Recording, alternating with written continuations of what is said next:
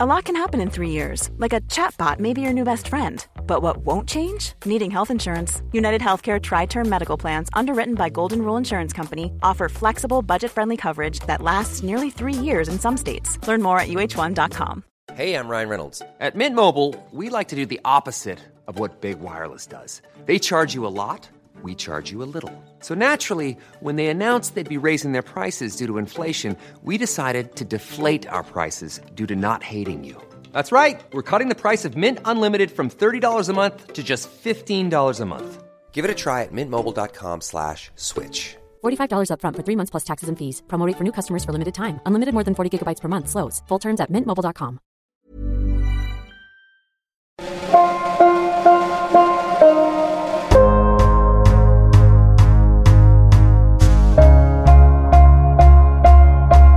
Radio Westeros, episode 53, The Leechman's Son. Spoilers all books. Hello and welcome to this episode of Radio Westeros, where we'll be diving deep into the prologue of A Storm of Swords. I'm Lady Guinevere, and with me today is Yolkboy. Yeah, hi. This prologue, revolving around the POV of Chet, is set up in earlier books. So we'll begin by analysing Chet's early appearances, evaluating what can be gleaned about his role in the story going into his prologue. We'll also focus on his early life, where much can be learned about his character. Then we'll have a full walkthrough of the chapter itself, which takes place on the Fist of the First Men. Expect a thorough look at the prologue with its mysteries, themes, and plot points given close inspection. Next, we'll take a detour from the story of Chet himself and examine the surroundings. The Fist of the First Men is an historic fortification north of the Wall, and we'll be discussing this setting. And from there, we'll segue back to the climactic events of the chapter. And finally, we'll consider the aftermath of Chet's prologue, tracking him and his band of mutineers beyond the chapter, and considering Chet's actions with a broader lens. And Radio Westeros is supported by patrons. And so before we begin, we want to give thanks, as always, to our Flaming Lightbringer patron, TJ Harrington, our Dragonsteel patron, Peter, and our Pale as Milk Glass patrons, Multude, Pepper, Whitney, Kelly, Laura, Daniel, John Weirgarian, and Sister Winter.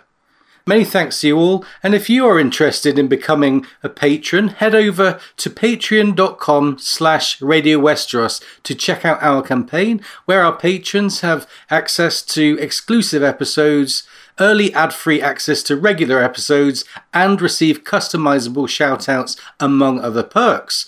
Your support helps us keep Radio Westeros going during this long night. And a huge thank you to all our patrons, old and new. And just a note to let you know that we've recently upgraded and improved several of the Patreon tiers, and also added a new $5 per episode tier, which gives 3-day early access, among other things, for anyone thinking of joining us. Be sure to check that out on patreon.com. And now, it's time to get started with the story of Chet, the Leechman's son.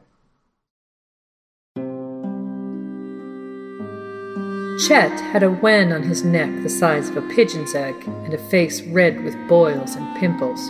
Perhaps that was why he always seemed so angry. It was Chet who answered Jon's knock. "I need to speak to Maester Aemon," Jon told him. "The Maester is abed, and so should you be. Come back on the morrow, and maybe he'll see you."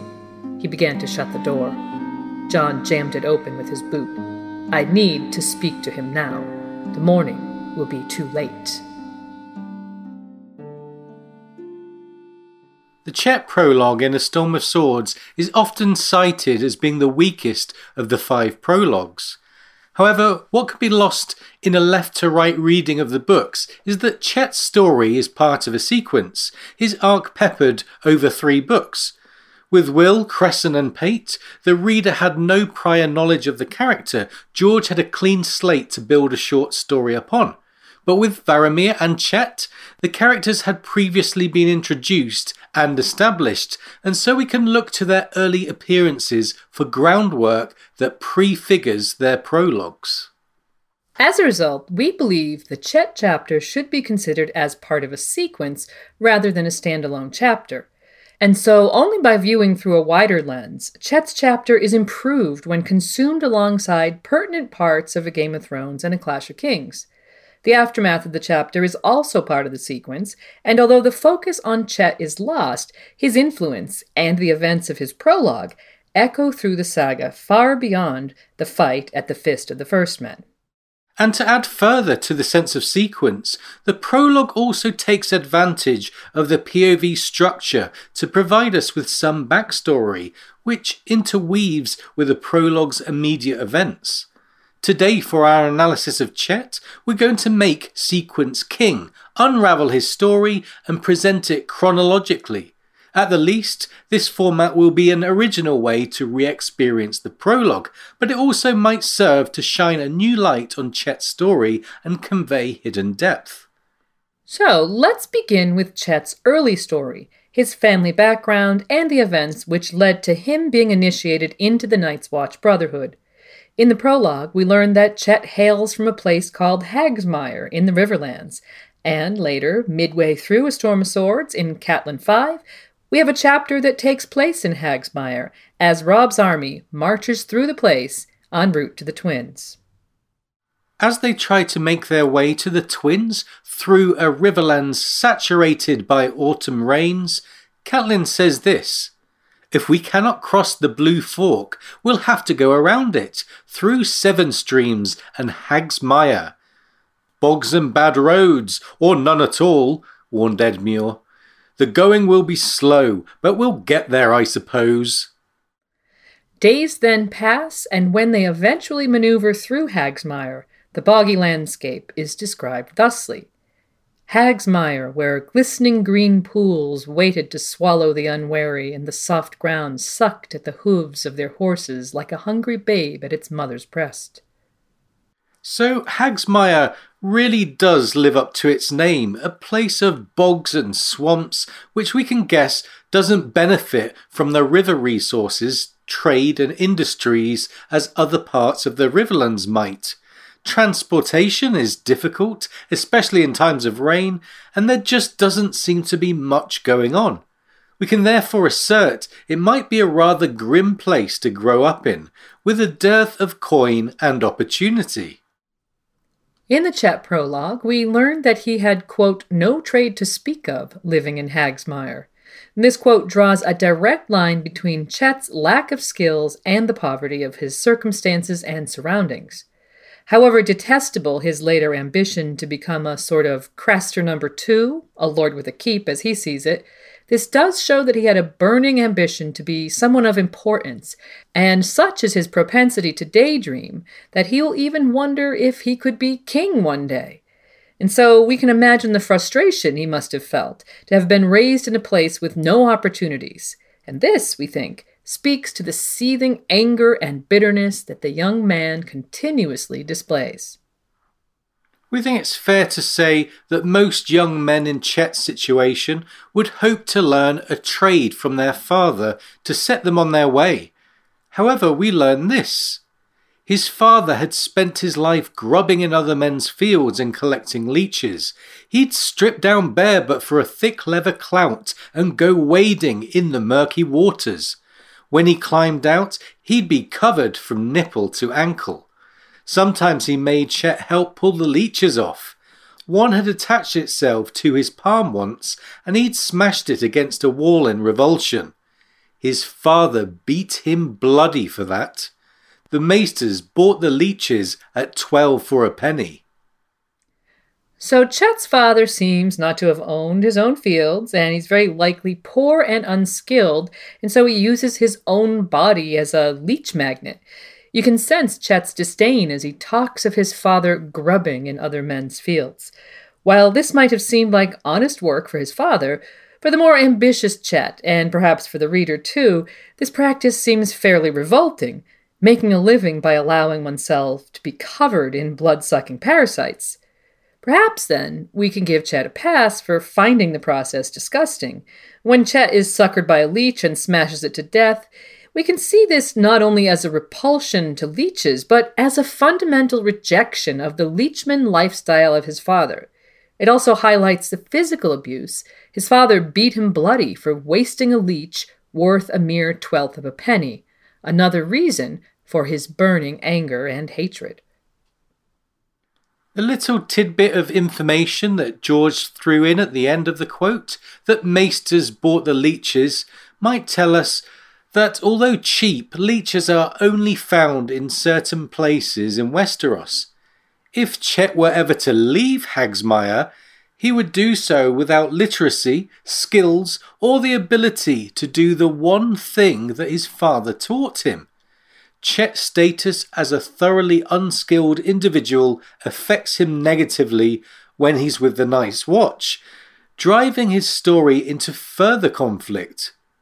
We hear of this leech's background in Chet's prologue, and then briefly get to see what a boggy mess Hagsmire is midway through the same book, helping us understand why Chet is the way he is.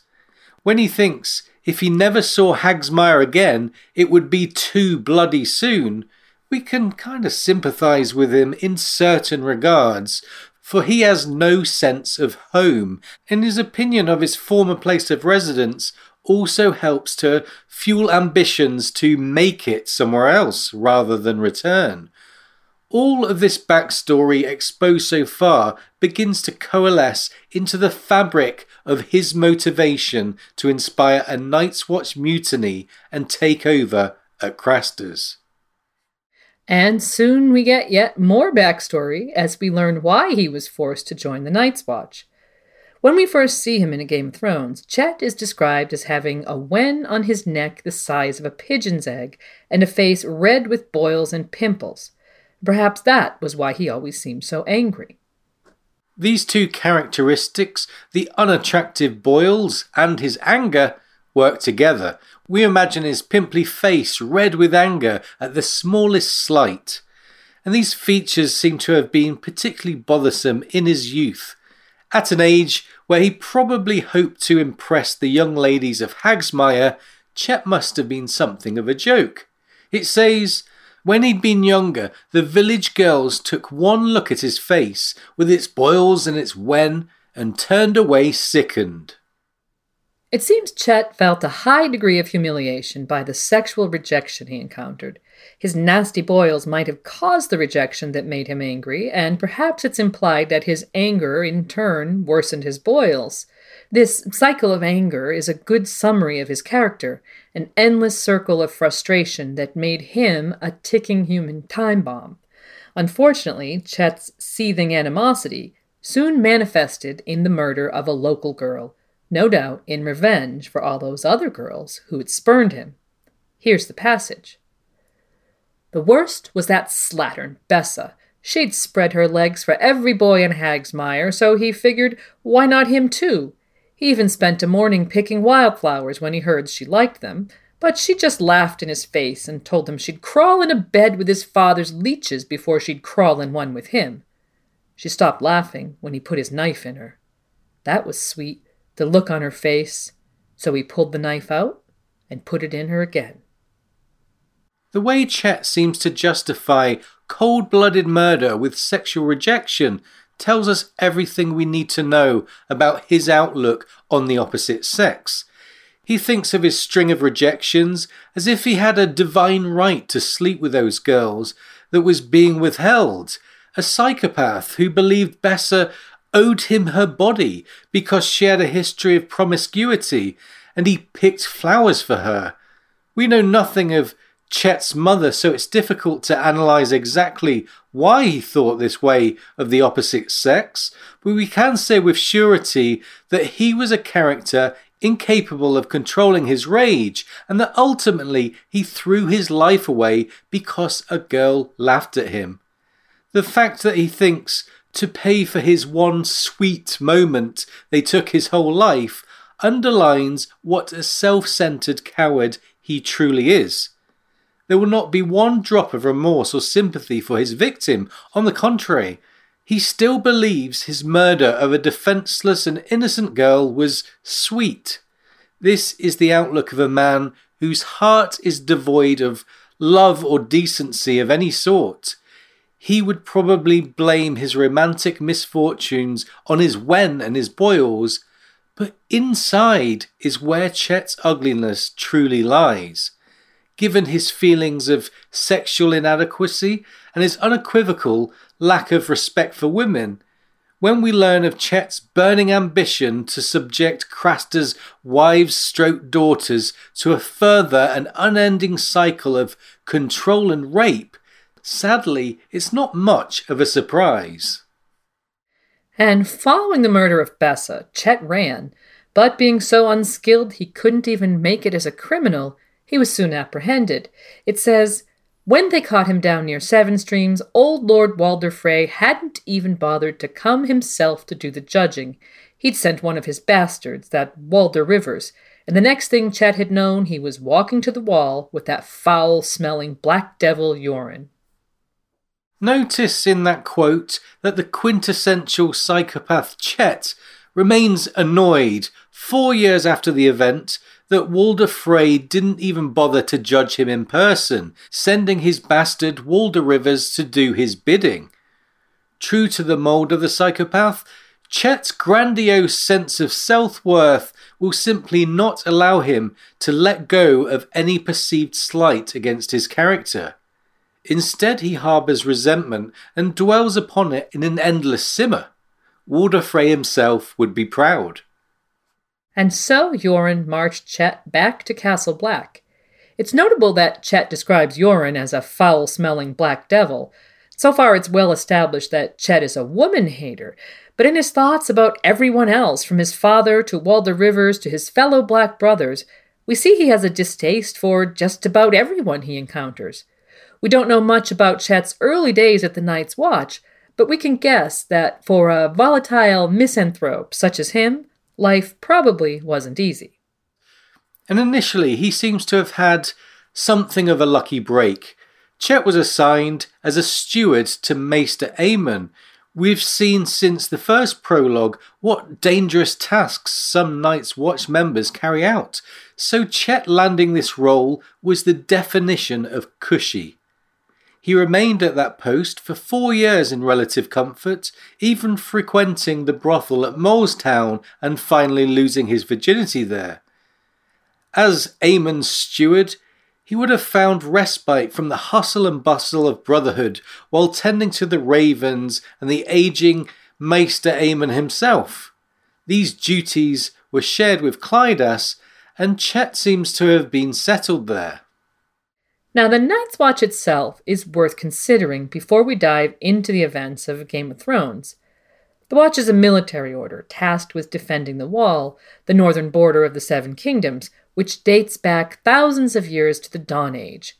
However, once a noble calling fit for brave men and knights of sound reputation, the Night's Watch has gradually fallen into shabby disrepair as an institution.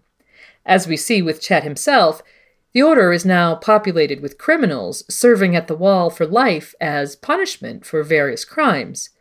This conversation between Jon and Tyrion in A Game of Thrones highlights the current reality of taking the Black. And your father, he must have had good reasons for packing you off to the Night's Watch.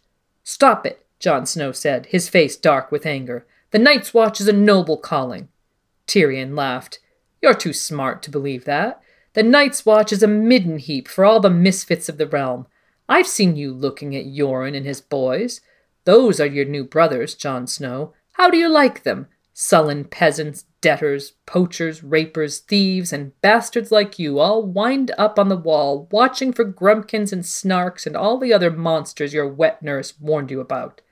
The good part is there are no grumpkins or snarks, so it's scarcely dangerous work. The bad part is you freeze your balls off. But since you're not allowed to breed anyway, I don't suppose that matters. Given the A Game of Thrones prologue's conclusion that the others are back and are armed and ready to take on the Night's Watch, those Black brothers who once defeated them in the battle for the dawn as recounted in the song The Night That Ended, it is then essential to the narrative for George to convey the current poor state of the institution. Doing so underlines just how vulnerable the wall is and therefore amplifies the danger the Seven Kingdoms is in, burying its head in the sand as the men of the Night's Watch struggle to man their castles and form a cohesive unit of defence. This lack of fortitude, coupled with the inability to remember their original purpose, weakens the kingdom's defences. The indiscipline of unfit recruits is another crack in their armour which provides the groundwork for the eventual mutiny at Crastas, where the Lord Commander Jeor Mormont is unceremoniously murdered by his own man, Ololopand. And so, as such a central part of the Northern storyline, it was important for George to express the dangers of the Night's Watch recruiting the dregs of society, criminals beyond redemption, in lieu of noble and skilled men. One such criminal is Chet, who's given a point of view to convey that the Night's Watch has fallen over a tipping point, and in some quarters is not fit for purpose. Chet is emblematic of the weakness, ineptitude, and indiscipline that has taken root in the once proud order, and that's why he's such an important minor and point-of-view character. But before thrusting the POV chapter onto this degenerate character, George carefully weaves him into the narrative of the first two books. Let's pick up in A Game of Thrones, where he is introduced.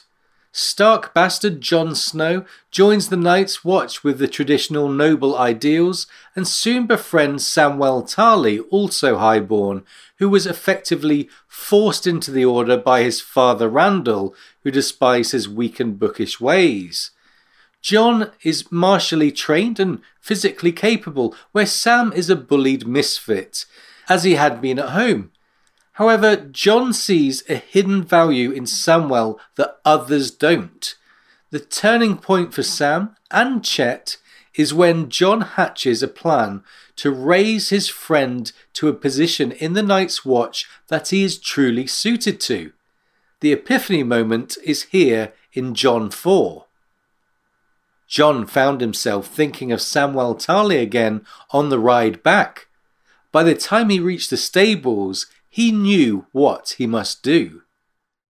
By now, Chet had spent 4 years in relative comfort as Aemon's steward. The Night's Watch is comprised of rangers, builders, and stewards. To be a ranger, one is required to have good horse riding, tracking, or martial skills. Builders should be skilled masons, carpenters, miners, and woodsmen. And stewards need to be adept in animal care, cookery, maintenance, and so on.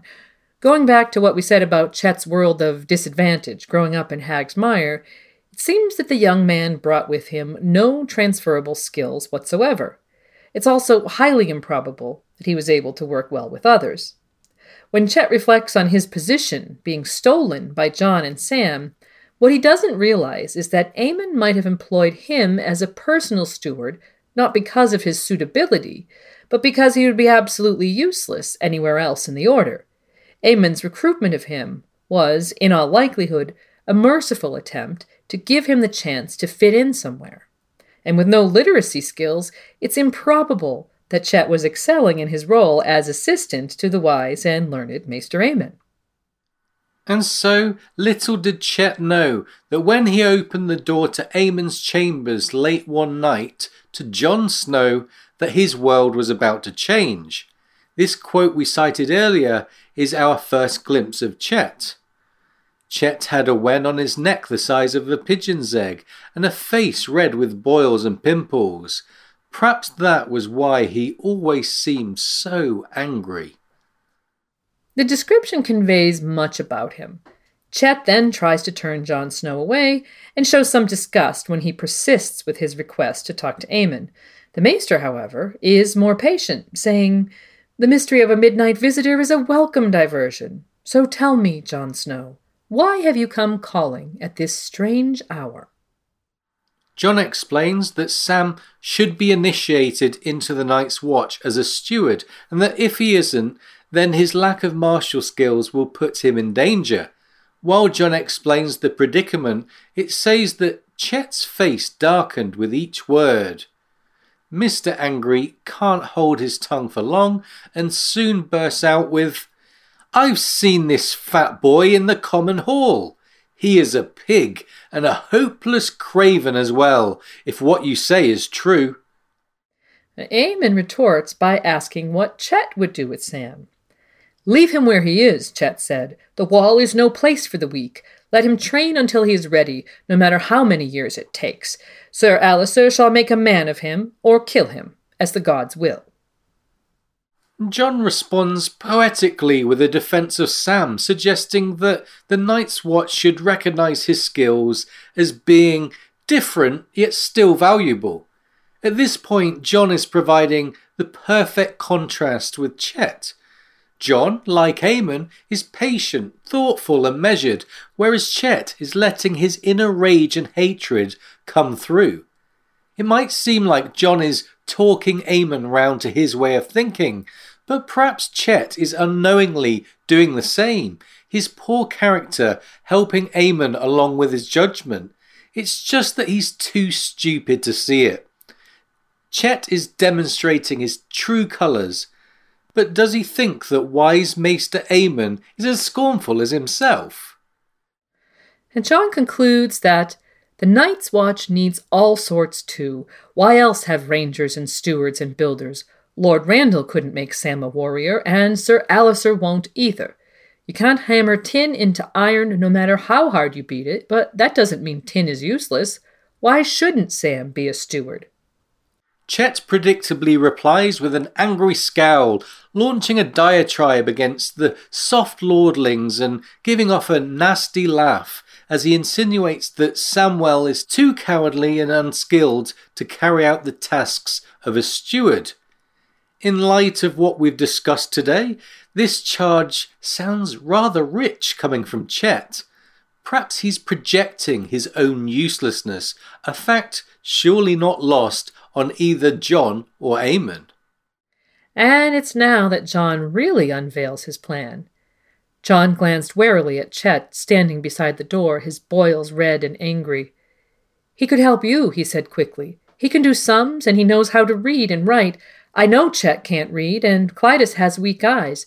Sam read every book in his father's library. He'd be good with the ravens, too. Animals seemed to like him. Ghost took to him straight off. There's a lot he could do, besides fighting. The Night's Watch needs every man. Why kill one to no end? Make use of him instead. So Jon essentially points out that Samwell is better suited to Chet's job than he is. We think it's very important that Chet was there to see this happen, feeding into the mounting anger that will drive him to plan a mutiny.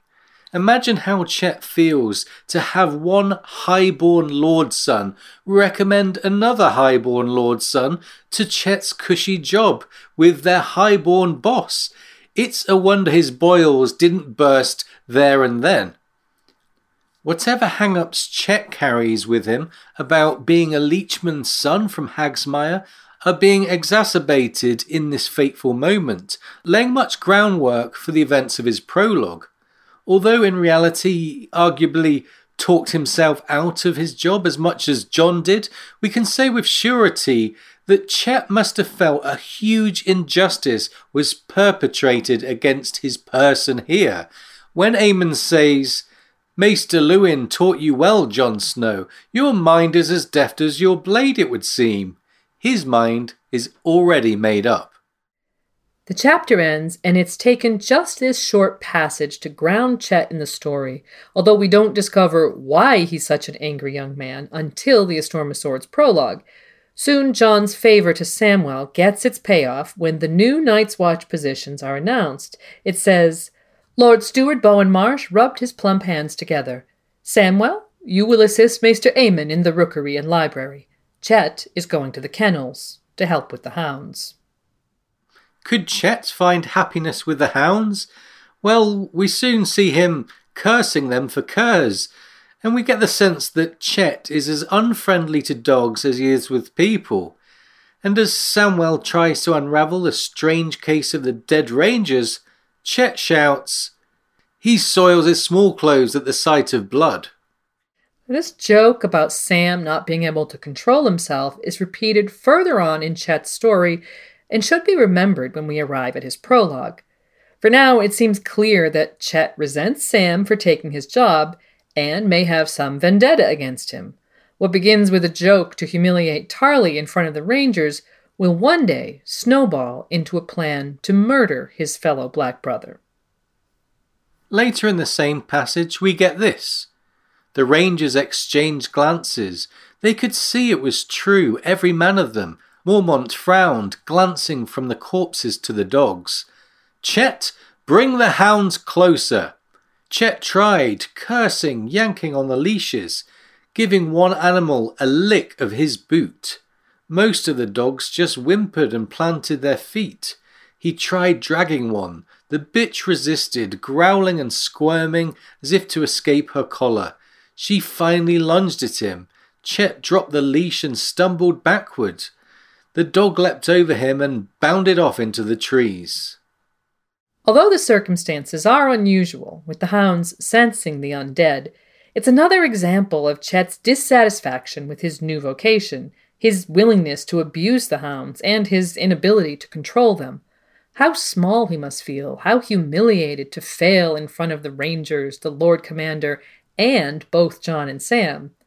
And that's the last we hear of him in A Game of Thrones. And if this seething character with his cyst and his boils wasn't memorable enough, George reintroduces him in A Clash of Kings exactly where he left off. Chet is tasked with managing the hounds on the Great Ranging up north, and at White Tree we get this. 2 of the hounds were sniffing around the door as they re-emerged. Other dogs ranged through the village. Chet was cursing them loudly, his voice thick with the anger he never seemed to put aside. The light filtering through the red leaves of the weirwood made the boils on his face look even more inflamed than usual. When he saw Jon, his eyes narrowed. There was no love lost between them. So with this passage in A Clash of Kings, we're reminded of Chet, his distinctive red boils, his unceasing animosity, and his hatred of those lordlings who, as he sees it, removed him from an easier life. The reader can now start to wonder if Chet will become a significant villain going forward. After all, by now we love both Jon and Sam, and No Love Lost hints that Chet could pose some kind of threat. This adds an element of tension to the ranging from within the Night's Watch, and later it says, Chet blamed Jon for the loss of his comfortable position with Maester Aemon, and not without justice. If he had not gone to Aemon about Sam Tarly, Chet would still be tending an old blind man instead of a pack of ill-tempered hunting hounds. So Chet believes he would still be at the Wall instead of on a cold and dangerous mission if it weren't for Sam. Given Sam was chosen to participate on the same ranging anyway, one of 2 things is happening. Either Chet is deluding himself to the reality that he would be ranging regardless of his reassignment, or acknowledging that given his illiteracy, he really wouldn't have been chosen because he's unfit for purpose. Nevertheless, the important takeaway is that he's ultimately blaming Jon and Sam for his inclusion on the ranging in his typically self-centered way. And at Craster's we see the nucleus of Chet's eventual designs to cause a mutiny, murder Craster, and take over where he left off, taking control of the abused women who are all related. But in order to achieve this despicable dream, he needs allies, and this is where the discussion about having too many unsavory characters in the Night's Watch comes into play. When Craster's daughter Gilly encounters Ghost, we get the following scene. "Don't you believe him, girl," called out Lark the Sisterman, a ranger mean as a cur. "That's Lord Snow himself." "Bastard of Winterfell and brother to kings," mocked Chet, who'd left his hounds to see what the commotion was about. "That wolf's looking at you hungry, girl," Lark said. "Might be it fancies that tender bit in your belly." So we can see that Chet and Lark the Sisterman are striking up a rapport. Lark being immediately described as mean as a cur, coupled with the way he treats women, conveys his offensive nature. When you put bad people together, away from the watchful eye of the community at Castle Black, bad things will happen. The groundwork for a mutiny is being laid, and soon John is verbally sparring with both men, a contrast of the noble and dishonourable as John tries to protect the girl from their meanness. "He's afraid of you, Chet," says Lark, as John diffuses the situation. But later, we get a hint that the friendship between Chet and Lark has already bloomed into a dangerous partnership. John overhears 5 or 6 men muttering, Chet and Lark among them, and tries to listen in. "It's an old man's folly, this ranging," he heard. "We'll find nothing but our graves in them mountains." "There's giants in the Frostfangs, and wargs, and worse things," said Lark the Sisterman. "I'll not be going there, I promise you." "The old bear's not like to give you a choice." "Might be we won't give him one," said Chet. The dogs interrupt before the plotting is elaborated upon, but we sense that these two have formed a treacherous alliance with several other Black brothers, and at the very least might be plotting to abscond from the reach of the Night's Watch. John realizes that this was a conversation he wasn't supposed to hear, yet he doesn't go directly to Mormont because he believes it to be the idle chatter of scared men, cold and hungry, and that his brothers would not go any further than this empty talk. As Ned did in King's Landing, John is making the mistake of giving too much credit to his enemies, and this passage is a clever way to convey the plotting, further prefiguring the events of the next novel. The setup is now complete, and this is the last we hear of Chet before his prologue.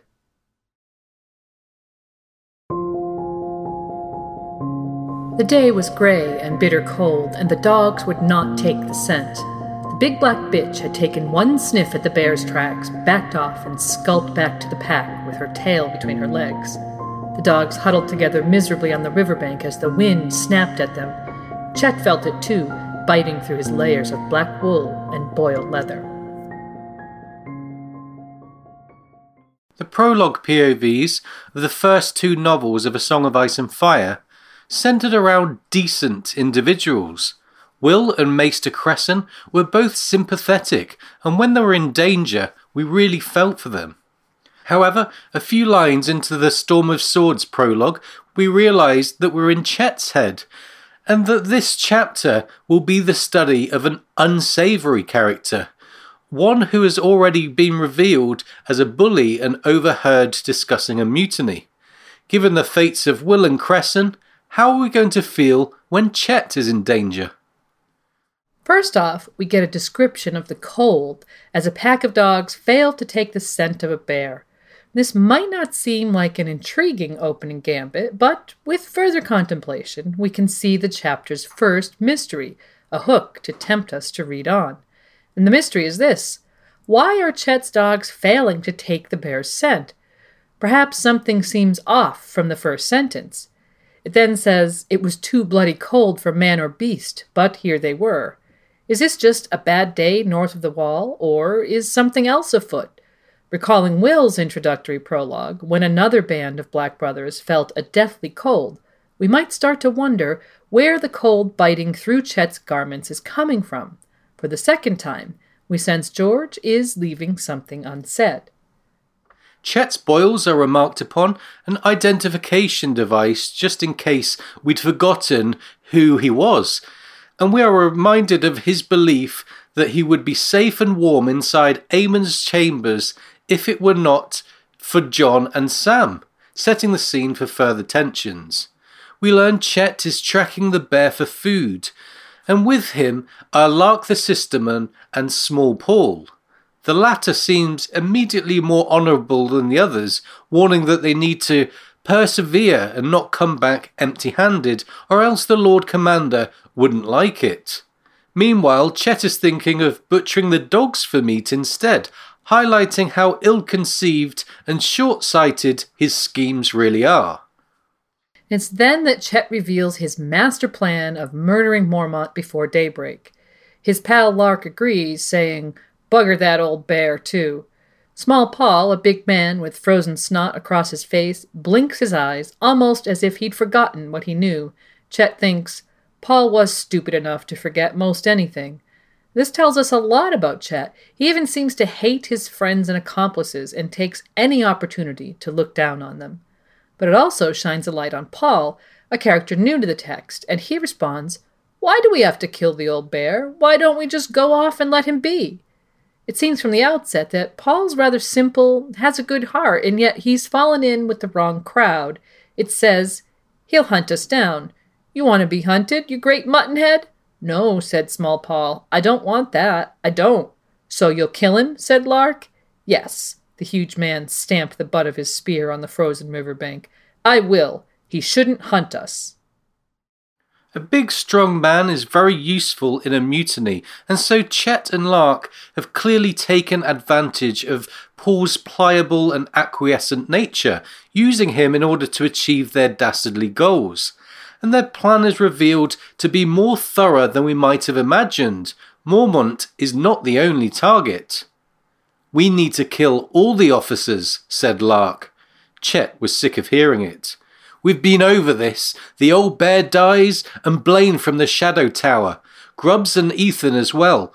Their ill luck for drawing the watch. Dywin and Bannon for their tracking, and Sir Piggy for the ravens. That's all. We kill them quiet, while they sleep. One scream, and we're worm food, every one of us." His boils were red with rage. As much as the lives of Jorah Mormont and good Night's Watchmen might mean to us, it's the inclusion of the defenseless Samwell on this list which really causes some anxiety. And in spite of Chet, Lark, and Paul being rather hapless as potential mutineers, their plan makes some sense. While Chet might not be the brightest spark, he does seem to be in possession of, shall we say, a certain low cunning at least. The group plans to murder the Lord Commander, the Watchers, the Trackers, and then Sam so the unit can't communicate, altogether lowering the assailants' chances of being caught. However, when Chet has to tell Paul repeatedly to strike on the third watch and not the second, we have to wonder about the conspirators he's enlisted. While the reader knows the plan is deplorable and dishonourable, Chet's motives are laid out when he thinks of attacking them sometime soon, and that he meant to live. From Chet's point of view, the Night's Watch would all be dead soon anyway, and therefore he is only interested in self-preservation. The mission to fight the tens of thousands of wildlings with only 300 men is suicidal in Chet's eyes. Chet spat. "How many were there, could you tell?" "Many and more. 20, 30,000? We didn't stay to count. Harma had 500 in the van, every one a horse." The men around the fire exchanged uneasy looks. It was a rare thing to find even a dozen mounted wildlings. And 500. As George relays this information about the relative sizes of the armies in Chet's conversation with Kedge White-Eye, it's now we get confirmation the Night's Watch remain at the Fist of the First Men, where they had made camp in A Clash of Kings, and interestingly, where Jon found the dragonglass and horn bundled in what is almost certainly an old Night's Watch cloak. Mormont chose this spot because of its defenses and fortifications, which he augmented with spikes and pits and caltrops, which could help in a battle against the wildlings. Yet this was not enough to reassure Chet, who thought the wildlings would simply swarm over them with their vast numbers. He's further bemused by Thorin Smallwood's notion of launching a surprise attack on the wildlings. 300 against 30,000. Chet called that rank madness, and what was madder still was that Sir Mallador had been persuaded, and the two of them together were on the point of persuading the old bear. So Chet feels urgency in his own plan to get away from the Fist and thinks that it will be a black moon tonight, and given he has been able to manipulate the watch shifts to suit the scheme, there would never be a riper time for the mutiny. In parallel, this is exactly how Smallwood feels about his ambush of the wildlings. Chet pictures Jon Snow dead with a wildling spear up his arse, and he would no doubt be hoping that his mutiny would consign the remaining Night's Watch to the same fate, leaving his brothers leaderless and helpless in the face of the wildling advance. Chet gives up the hunt for the mystery bear and reflects on the hounds. It's been 3 days since he had last fed them. He laughs to himself about this, and we're told of his plan to literally unleash them during the mutiny. Tonight, before slipping off into the dark, he'd turn them loose among the horse lines after Sweet Donnell Hill and Clubfoot Carl cut the tethers. They'll have snarling hounds and panicked horses all over the fist, running through fires, jumping the ring wall, and trampling down tents. With all the confusion, it might be hours before anyone noticed that 14 brothers were missing. So, a strategy that is strangely reminiscent of Robb Stark's plan at Oxcross, suggesting that Chet, or one of his co-conspirators, is actually reasonably intelligent. Speaking of which, we learn that a party of 14 black brothers are part of the mutiny, and now we get more details on the scheme. Lark wanted twice the number, and once again we see Chet mock his allies, calling Lark fish breath, a reference to his hailing from the islands of the Three Sisters north of the Vale. Chet overruled Lark's notion, thinking that inviting more men into the fold could backfire, as more accomplices means more chance the plan would leak and the secret spill. He wants to contain the information whilst having enough men to carry out the mutiny, 14 men being the optimum number by his estimation. We next learn that Chet had recruited most of the men himself, so we can be sure that he was the mastermind of the scheme. It says the plan was Chet's. He was the clever one. It was he who'd roped in Small Paul, a slow man, but the strongest on the wall, apparently once having broke a wildling's back with a hug. Dirk was involved as well, named for his favourite weapon. There's also a grey man named Softfoot, who boasts of raping 100 women in his youth without them realising he was there until it was too late. Surely the origin of his moniker Softfoot. But the idea was Chet's, and not one to forget a slight, he again thinks of the time Sam and John wronged him. He fantasises how he will murder Samwell tonight, wanting to whisper, quote, "Give my love to Lord Snow," right in his ear before he sliced Sir Piggy's throat open to let the blood come bubbling out through all those layers of suet. Although nullifying the ravens seems like a logical part of the plan, a shiver goes down our spines as we sense how much pleasure Chet will get out of killing, quote, Sir Piggy to conclude his personal vendetta. When he thinks, one touch of the knife and that craven would piss his pants and start blubbering for his life, it takes us back to a Game of Thrones where he had joked about Sam soiling his small clothes. This is the second time where Chet has thought about fear making Sam foul or wet himself, and this will become an important aspect of fully understanding the chapter. After he opened his throat, he'd open the cages and shoo the birds away so no messages reached the wall. Softfoot and Small Paul would kill the old bear, Dirk would do Blaine, and Lark and his cousins would silence Bannon and old Dywin to keep them from sniffing after their trail. They'd been caching food for a fortnight, and Sweet Donnell and Clubfoot Carl would have the horses ready. With Mormont dead, command would pass to Sir Otten Withers, an old dun man and failing.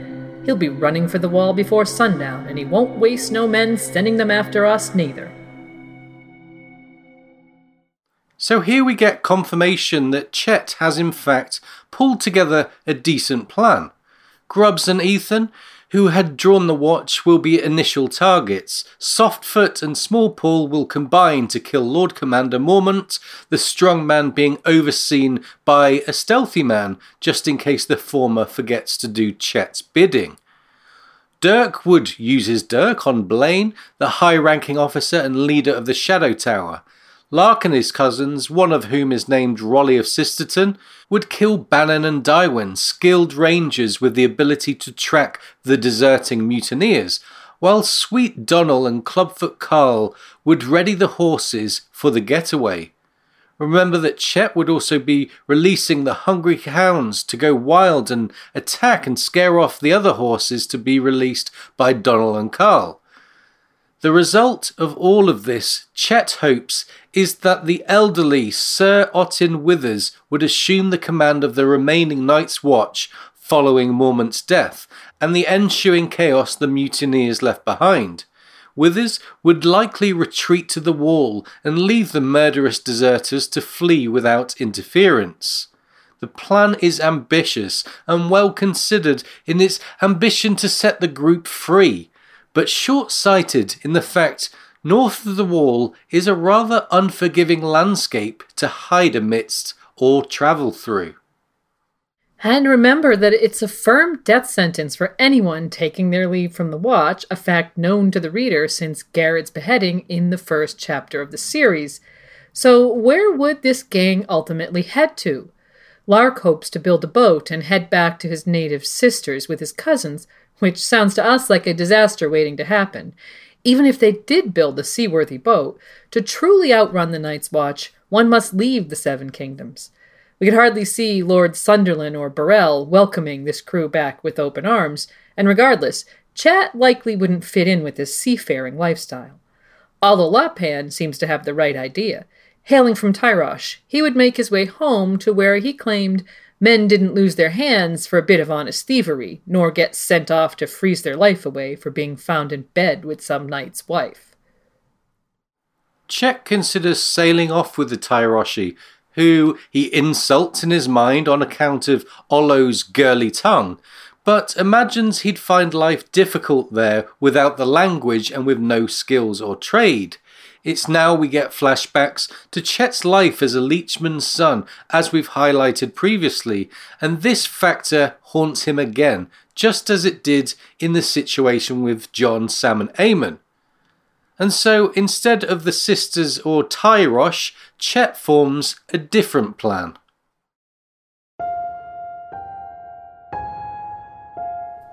He'd like the look of Craster's Keep himself. Craster lived high as a lord there, so why shouldn't he do the same? That would be a laugh.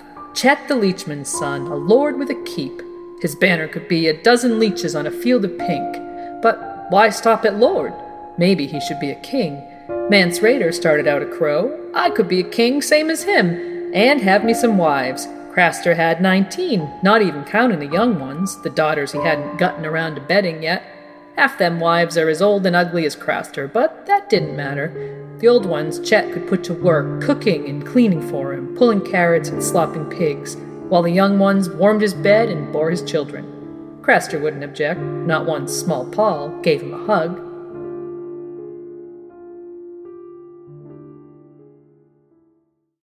So the climax of Chet's master plan is to use Small Paul as the muscle to overthrow Craster and take over his keep.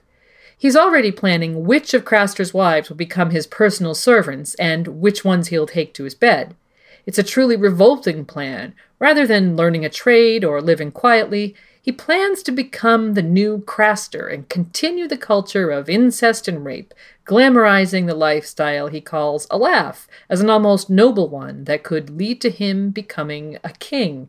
This is the height of Chet's personal ambitions, and by now, we should be truly disgusted by him, if we weren't already. And next we hear of the reason he was condemned to a life with the Night's Watch, his cold-blooded murder of Bessa, and halfway through Chet's prologue, he appears unredeemable as a character. A huge departure for George in his prologue treatments thus far. He reflects on his sweet murder and thinks that Craster knows how to treat women. It's hard to imagine what he has in store for Craster's wives. But in reality, the fact that Chet believes he could live at Craster's indefinitely and take over from the old man quite seamlessly is pretty naive. How long would it take for the Night's Watch to discover the situation and take Chet's head for his crimes? Even after the chaos of a mutiny, probably not too long, we would hope. And it's worth noting that in the chapter so far, we've seen a lot of the past, his backstory and how the mutiny was concocted, and we've seen the future, or what Chet's plans are during and after the mutiny, but still very little has actually happened in the present. It amazes us how George can keep shifting the timeline and yet still have us hooked. Chet does have certain reservations about the mutiny, and we see him try to reassure himself. It would work, he promised himself for the 100th time. He even temporarily considers modifying the plan. If he murdered Sir Ottine and Malador Locke too, Then Thor and Smallwood would receive the command and attack the wildlings, resulting in the deaths of the entire Night's Watch contingent, and therefore Castle Black would assume the deserters perished in that battle. He climbs down from that idea, thinking that the key for the mutiny is a clean escape. Small Paul interrupts Chet's thought process by showing some concern for Mormont's raven. What about the bird, he asks. The big man is at once afraid the bird will be a talking witness of Mormont's murder and concerned for the welfare of the bird itself.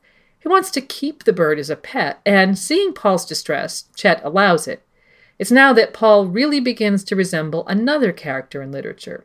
It's been noted by the fandom, and we agree, that Small Paul is likely to have been influenced by the character of Lenny Small from John Steinbeck's classic Of Mice and Men.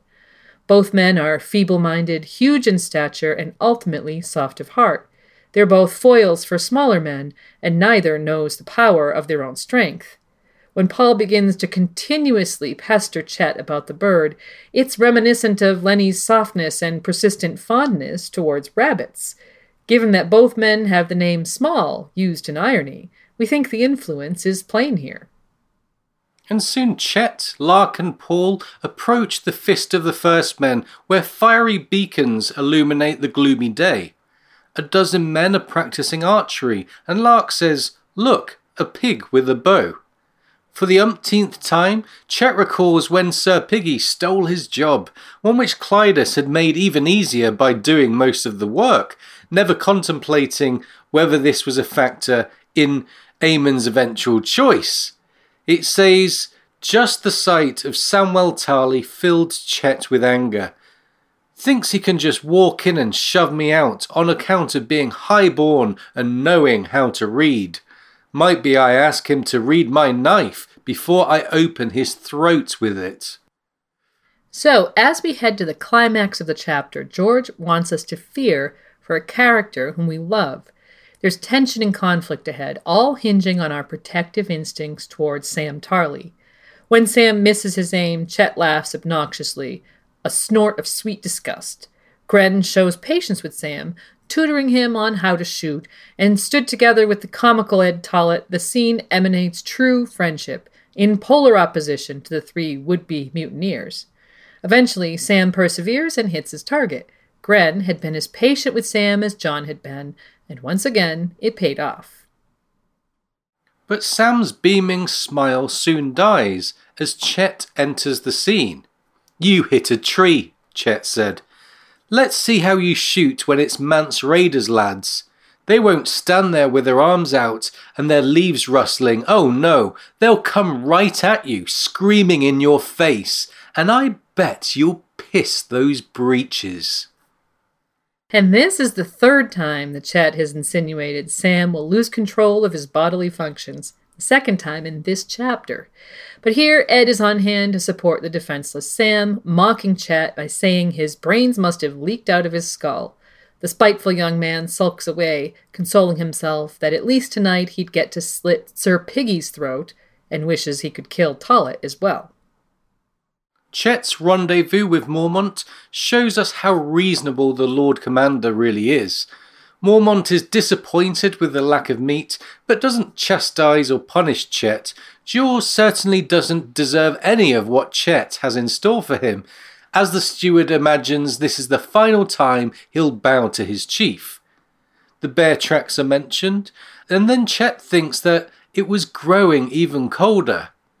Here the two clues from the first paragraph of the chapter are recycled, clues that remind us that something could be amiss in the surrounding forests of the Fist.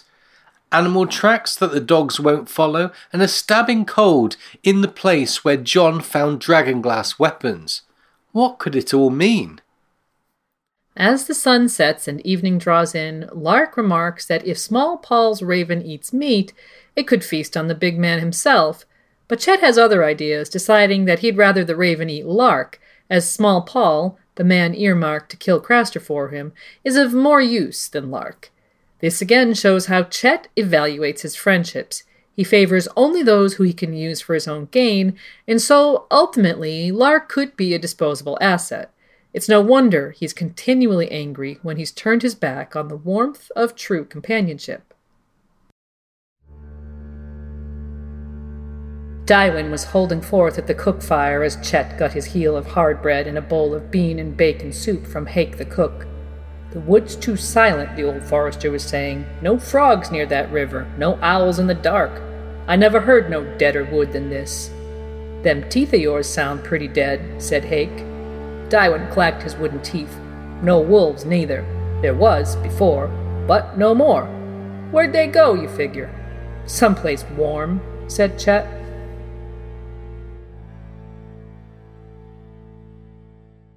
Chet's conversation with Daiwin provides yet more clues about what lies ahead for the night's watch.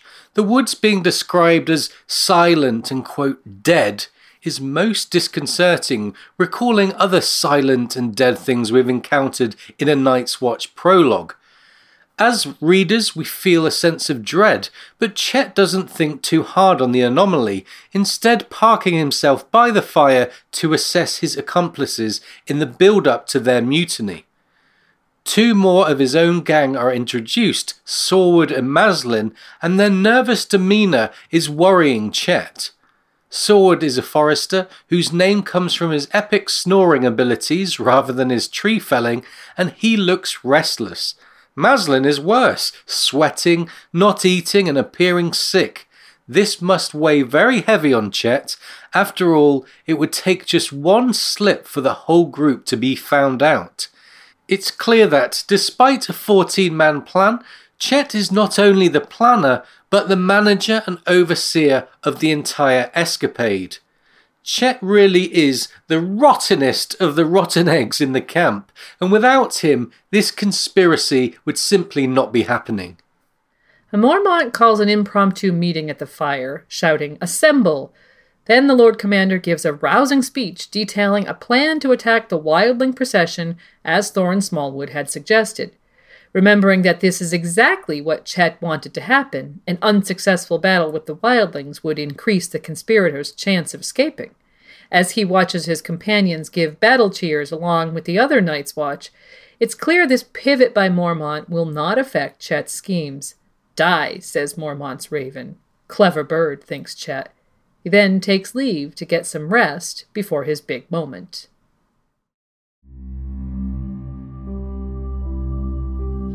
He could see Bessa's face floating before him. It wasn't the knife I wanted to put in you, he wanted to tell her. I picked you flowers, wild roses and tansy and golden cups. It took me all morning. His heart was thumping like a drum, so loud he feared it might wake the camp. Ice caked his beard all around his mouth. Where did that come from, with Bessa? Whenever he thought of her before, it had only been to remember the way she looked, dying. What was wrong with him? He could hardly breathe. Had he gone to sleep? He got to his knees and something wet and cold touched his nose. Chet looked up. Snow was falling. When Bessa appears to Chet, he wonders why it is he's seeing her face now rather than her dying look. We always look for pathos in our character studies. With Chet, that's a difficult task. Here, however, we get just a tiny drop of that pathos as our Leechman's son lies cold and delirious. Chet, for the first time, is remembering Bessa as a person, one whom he wishes he could explain himself to. Although he doesn't exactly seem sorry, and it's not enough to elicit sympathy from the reader, this reflective moment indicates a minute change in Chet. And the reason for that change, unbeknownst to him, is that he's slowly freezing and is therefore at his most tranquil. There's ice in his beard and he's struggling to breathe. In A Dance with Dragons, we get this from Tormund about the others. A man can fight the dead, but when their masters come, when the white mists rise up, how do you fight a mist crow? Shadows with teeth, air so cold it hurts to breathe, like a knife inside your chest. You do not know. You cannot know. Can your sword cut cold? In the same book, John comments, men say that freezing to death is almost peaceful, and so it seems that Chet was suffering the same deathly cold brought by the others.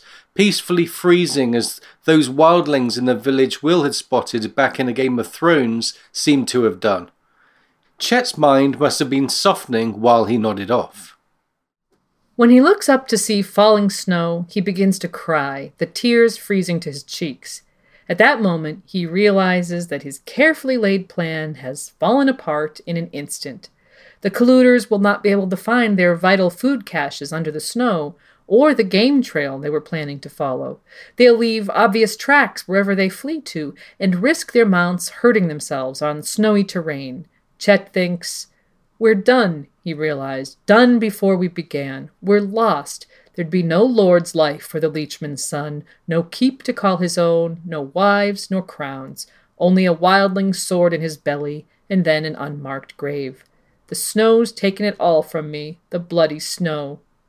Snow had ruined him once before. Snow and his pet pig.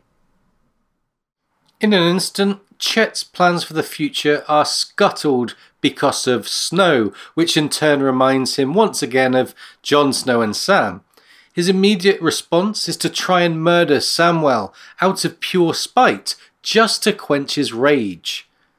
And just as the tension reaches fever pitch, as he ventures into the tents to do away with Sir Piggy, ooh! The horn of the Night's Watch stops him in his tracks. The noise awakens the animals, and then Samwell himself, before Chet realizes that half the camp is now awake. He reaches for his dagger hilt, and then, ooh! A louder and longer horn blast. 2 means wildlings, Chet tells the dozy Samwell, delighting in telling Sam he'll soon be at the end of a wildling axe. Until, ooh! For the first time in the saga, the Night's Watch blow 3 blasts upon their horns. They never blow 3, not for hundreds and thousands of years. 3 means others. Chet made a sound that was half a laugh and half a sob, and suddenly his small clothes were wet, and he could feel the piss running down his leg, see steam rising off the front of his breeches. This passage concludes the chapter, and now all those clues about the silent forest, the unnatural cold, and the ancient dragonglass cache make sense. The others were in that forest, and now they are attacking. For the moment, the mystery of the untrackable bear is not completely resolved, and that's something we will cover in the next segment. The last line sees Chet wetting himself in front of Sam, and so, in lieu of seeing Chet's death directly, George chooses a poetic ending, given the 3 times we've noted Chet mocking cowardly Sam while insinuating that the lordling would lose control of his bodily functions in the face of fear. Chet, at this point, cuts a rather pathetic figure, and we're reminded that there's a much greater threat out there than Chet and people like him, and that Westeros is too busy squabbling to provide the necessary defense. The Night's Watch should be solid in unity at this point, but in reality they're on the verge of murdering one another. Chet is the microcosm of the macrocosm. Westeros is at war with itself, while the army of the dead rises. Ultimately, Chet's personal story is one layered upon themes of poverty, class, societal disadvantage, and the anger of disaffected youth. We might look at modern society and identify the Chets of our own world, angry young men who commit unspeakable crimes. Should we have sympathy for them? This is the type of difficult question that George really enjoys. And whatever your answer, perhaps we should at least try to understand them. Chet's limitless inner rage made him a very different kind of point of view character to study, which was interesting in a single chapter, but most of us will be glad to be outside of his seething brain again. However, being left on a cliffhanger, and with the knowledge that death is not necessarily the end in this world, we're not quite done with good old Chet just yet. In our next segment, we'll follow the events that followed Chet's prologue at the Fist of the First Men before moving on to their aftermath and the final curtain call for Chet of Hagsmire. Hey, I'm Ryan Reynolds. Recently, I asked Mint Mobile's legal team if big wireless companies are allowed to raise prices due to inflation. They said yes. And then when I asked if raising prices technically violates those onerous two-year contracts, they said, "What the f*** are you talking about, you insane Hollywood ass?" So to recap, we're cutting the price of Mint Unlimited from $30 a month to just $15 a month. Give it a try at mintmobile.com/switch. $45 up front for 3 months plus taxes and fees. Promo rate for new customers for limited time. Unlimited more than 40 gigabytes per month. Slows full terms at mintmobile.com. Life is full of awesome what-ifs, and some not so much, like unexpected medical costs. That's why United Healthcare provides Health Protector Guard fixed indemnity insurance plans to supplement your primary plan and help manage out-of-pocket costs. Learn more at uh1.com. And now it's time to thank our patrons from the Valyrian Steel level. Thank you to Hortense Vishai, Scotty, Yunav Hasaiko, Amber, Infandaris, the Unspeakable Terror, Sammy, Tim, B-Word, the Queen Beyond the Wall, Girl with No Name, Catherine, Jill, Lady Silverwing, Dean, Eileen, Casey, Eliana Targaryen, Sasha, Alexis, Chris K, Marja the Mage, John H., Lady Steelwind, Sharon of Littlefield, JM, Oxheart, Boss, Aerodo, Lord Sosa and his faithful canine companion Theoden, Christian, Herbert Westeros, the Miskatonic Maester, Blythe Spirit, the Sothorian, Lady of the Frostfangs, and Lady Darliz of Castle Naki, the Alpha Patron. The hill jutted above the dense tangle of forest, rising solitary and sudden, its windswept heights visible from miles off. The wildlings called it the Fist of the First Men, rangers said. The way up was steep and stony, the summit crowned by a chest-high wall of tumbled rocks. They had to circle some distance west before they found a gap large enough to admit the horses. The views atop the hill were bracing, yet it was the ring wall that drew John's eye, the weathered gray stones with their white patches of lichen, their beards of green moss. It was said that the Fist had been a ring fort of the first men in the Dawn Age. We first see the ancient ring fort known as the Fist of the First Men in Jon 4 in A Clash of Kings, when Mormont's great ranging arrives there seeking a defensible location to make camp while waiting for Corrin Harfand and the men from the Shadow Tower to join them. According to rangers who'd heard it from wildlings, the place had been built by first men in the Dawn Age. Its modern name, Fist of the First Men, is based upon both its origin and its appearance. A conical hill with precipitous sides, quote, punching up through earth and wood, its bare brown slopes knuckled with stone. Of its original purpose, we know nothing for certain, but we can certainly guess. Based on its period of origin, commonly held to be the Dawn Age, we can surmise the original ring fort was built at a time when the First Men, spreading across Westeros from Essos, were still at war with the original inhabitants of the continent, the Children of the Forest, and as we'll see, it was uniquely located to give its defenders an advantage over their opponents. Originating in the Dawn Age makes this fort probably similar in age to Moat Cailin, the only other Dawn Age fortification specifically noted in the series thus far. An original purpose aside, we can't rule out the possibility that this area was still fortified when the Long Night descended upon Westeros, many centuries after the First Men made peace with the Children. In which case, it's possible that the events we'll see unfold here are a repetition of an ancient struggle playing out once more on the pages of history. And typical of George's characterization of the First Men as an advancing Bronze Age culture, in real life we find ring forts or hill forts used widely in Northern Europe during the Late Bronze Age through the early Middle Ages. Primarily a defensive feature, these forts would have evolved from simple ditch and bank fortifications built on defensible ground, and eventually taken on the characteristics of what we know today as medieval Motte and Bailey castles. That the Fist of the First Men bears the remnants of a stone ring wall probably indicates that it was an important outpost, permanently garrisoned. While outposts of this sort in real life might often come in strategic groups, think of the forts strung along George's inspiration for the Wall of Westeros, Hadrian's Wall of Britain. We don't know enough of the lay of the land in the far north to speculate on the presence of other forts, though if you wanted to speculate that Craster's Keep might have originated as a similar fortification, you'd be in good company, but we digress. What we do know about the Fist is that it is marvelously situated to observe the surrounding countryside for miles around. To the west, one looks across the Milkwater, the major river draining the Frostfangs. As Lord Commander Mormont points out, the valley of the Milkwater is the best route for a group of any size that wishes to descend from the heights of the Frostfangs.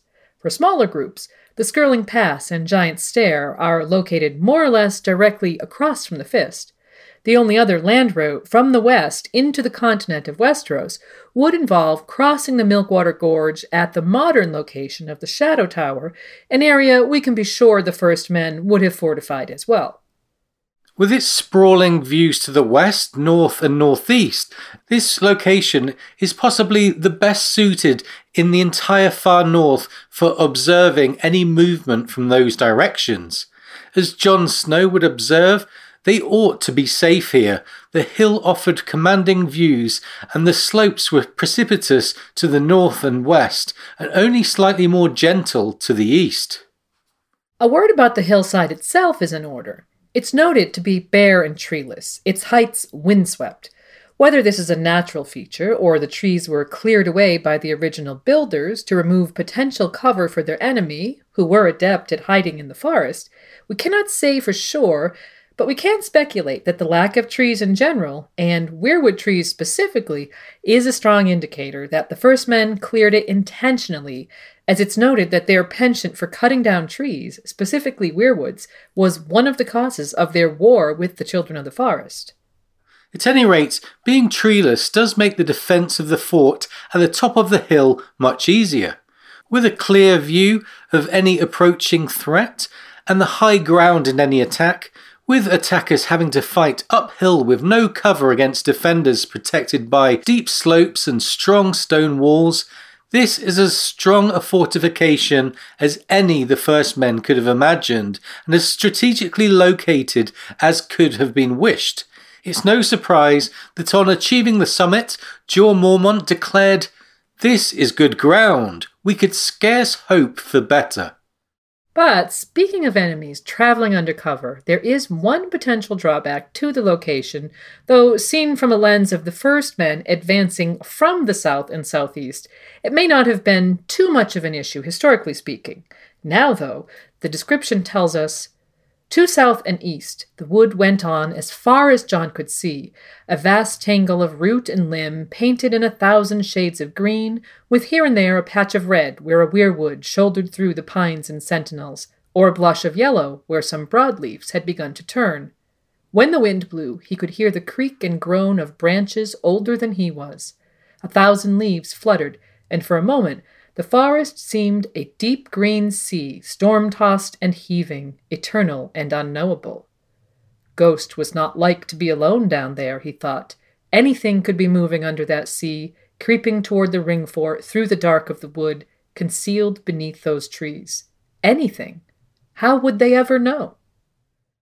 So a beautiful description of an endless wood characterized as a sea, quote, eternal and unknowable. It puts us in mind of Patchface's bizarre rhymes about all the things that happen under the sea, especially his declaration in A Dance with Dragons, "We will march into the sea and out again," when Jon discusses the proposed ranging through the haunted forest to Hardhome with Queen Selyse. Food for thought, but once again we digress. As A Clash of Kings progresses, we see the formation of Mormont's plan to take on the enormous wildling host that both Craster and his scouts tell him is massing in the Frostfangs. We also see the flaws in the defenses through the eyes of Jon Snow. Trained at Winterfell by his father and the likes of Sir Rodrik Cassel, Jon will prove to be a keen tactician throughout his arc. Here he notes several things, one of which is that the vast forest surrounding them on 3 sides could be hiding anything. He also points out the lack of water inside the defenses, and, indirectly, the weak points of the chest-high wall that is all that remains of the original fortification. Though Mormont orders these areas ditched and staked, they will remain weak points. In addition, Mormont and John are both fully aware that anyone, anything, for miles around will see their fires atop the hill and know they are there. Though they speak in hopes that Benjen Stark might find them, they both acknowledge the fact that what finds them could be unfriendly, and the possibility that Benjen could have suffered the same fate as Othor and Jafer Flowers is mentioned. Before we move on to discuss what eventually befell the Night's Watch at the Fist of the First Men, there's one more note about Jon Snow. On their first night at the fortification, Ghost leads Jon to a cache of dragonglass weapons, daggers, arrowheads, and spearheads, along with an old warhorn buried near the base of the hill, wrapped in what was clearly a Night's Watch cloak. How the bundle got there and what significance the horn might be is beyond our scope for the moment, but the weapons themselves will be significant, along with the fact that Jon distributed them among his friends and brothers. While Jon eventually departs with Qhorin Halfhand, Thorin Smallwood, Jarman Buckwell, and 11 other brothers to form 3 parties of 5 to probe the routes out of the mountains, the Skirling Pass, Giant Stair, and the Milkwater itself, the rest of the force remains, nearly 300 men, encamped and waiting for news on the Wildlings' movements. In Chet's POV, many weeks later, we learn that Thorin Smallwood had returned from his mission with the news that the wildlings were on the move, following the Milkwater out of the mountains. Smallwood believes that the van under Harmer Dogshead will arrive at the Fist in 10 days. Rather than await their arrival at their defensible position, Jeor Mormont announces a plan that is a classic wagon train attack, raid their weak points and supply lines, create confusion and scatter their defences. We ride at dawn with all our strength. We will ride north and loop around to the west. Harmer's van will be well past the Fist by the time we turn. The foothills of the Frostfangs are full of narrow winding valleys made for ambush. Their line of march will stretch for many miles. We shall fall on them in several places at once and make them swear we were 3,000, not 300. Thorin Smallwood continues, "We'll hit hard and be away before their horsemen can form up to face us. If they pursue, we'll lead them a merry chase, then wheel and hit again farther down the column. We'll burn their wagons, scatter their herds, and slay as many as we can, Mance Rayder himself if we find him. If they break and return to their hovels, we've won. If not, we'll harry them all the way to the wall and see to it that they leave a trail of corpses to mark their progress." It was a bold plan, though one that was as likely to see the 300 all perish as survive. But reminiscent of Leonidas and his Spartans at the Battle of Thermopylae, Mormont saw the value of sacrificing his own men in order to land a blow on the enemy that would give the defenders at the wall a chance to regroup and prevent Mance's army from bringing, as Smallwood said, Red War to the 7 Kingdoms. But as the night grew quiet, the cold increased and it began to snow. As we saw in the walkthrough, from Chet's perspective, the snow destroyed any chance of his planned mutiny succeeding. Snow reminded him of Jon Snow and Samwell Tarly, in his eyes the architects of his ruin. He resolved to kill Sam at the very least, a final act of vengeance before facing what he assumed would be his own death. Of what would happen next, he had no thought, being motivated by sheer hatred at this point. And as he approached Sam, one of the far eyes that Mormont had stationed outside of the fort sounded a signal that changed everything. As the horn sounded their message, we saw Chet move from anger, returning rangers would shatter his plans for vengeance and escape, to fear and greater anger. Smallwood had got it wrong and the wildlings were upon them, further dooming him to outright terror. As he faced down a clearly terrified Sam, who nonetheless had sprung into action and was donning his mail, Chet did exactly the thing he had so often mocked Sam with. Suddenly, his small clothes were wet, and he could feel the piss running down his leg, see steam rising off the front of his breeches. The last we see of Chet for some time comes in Sam's memory of those moments, as Sam struggled to get to the Raven cages to send off the messages he had been commanded to send in the event of an attack. It says, Sam had never seen so much fear on a man's face as he saw on Chet's when that third blast came moaning through the trees. When Sam asked for his help with the birds, remembering that Chet had once taken care of them himself, it says that Chet simply ran off, dagger in hand. Never guessing that dagger had been meant for him, Sam focused on his task in spite of his terror.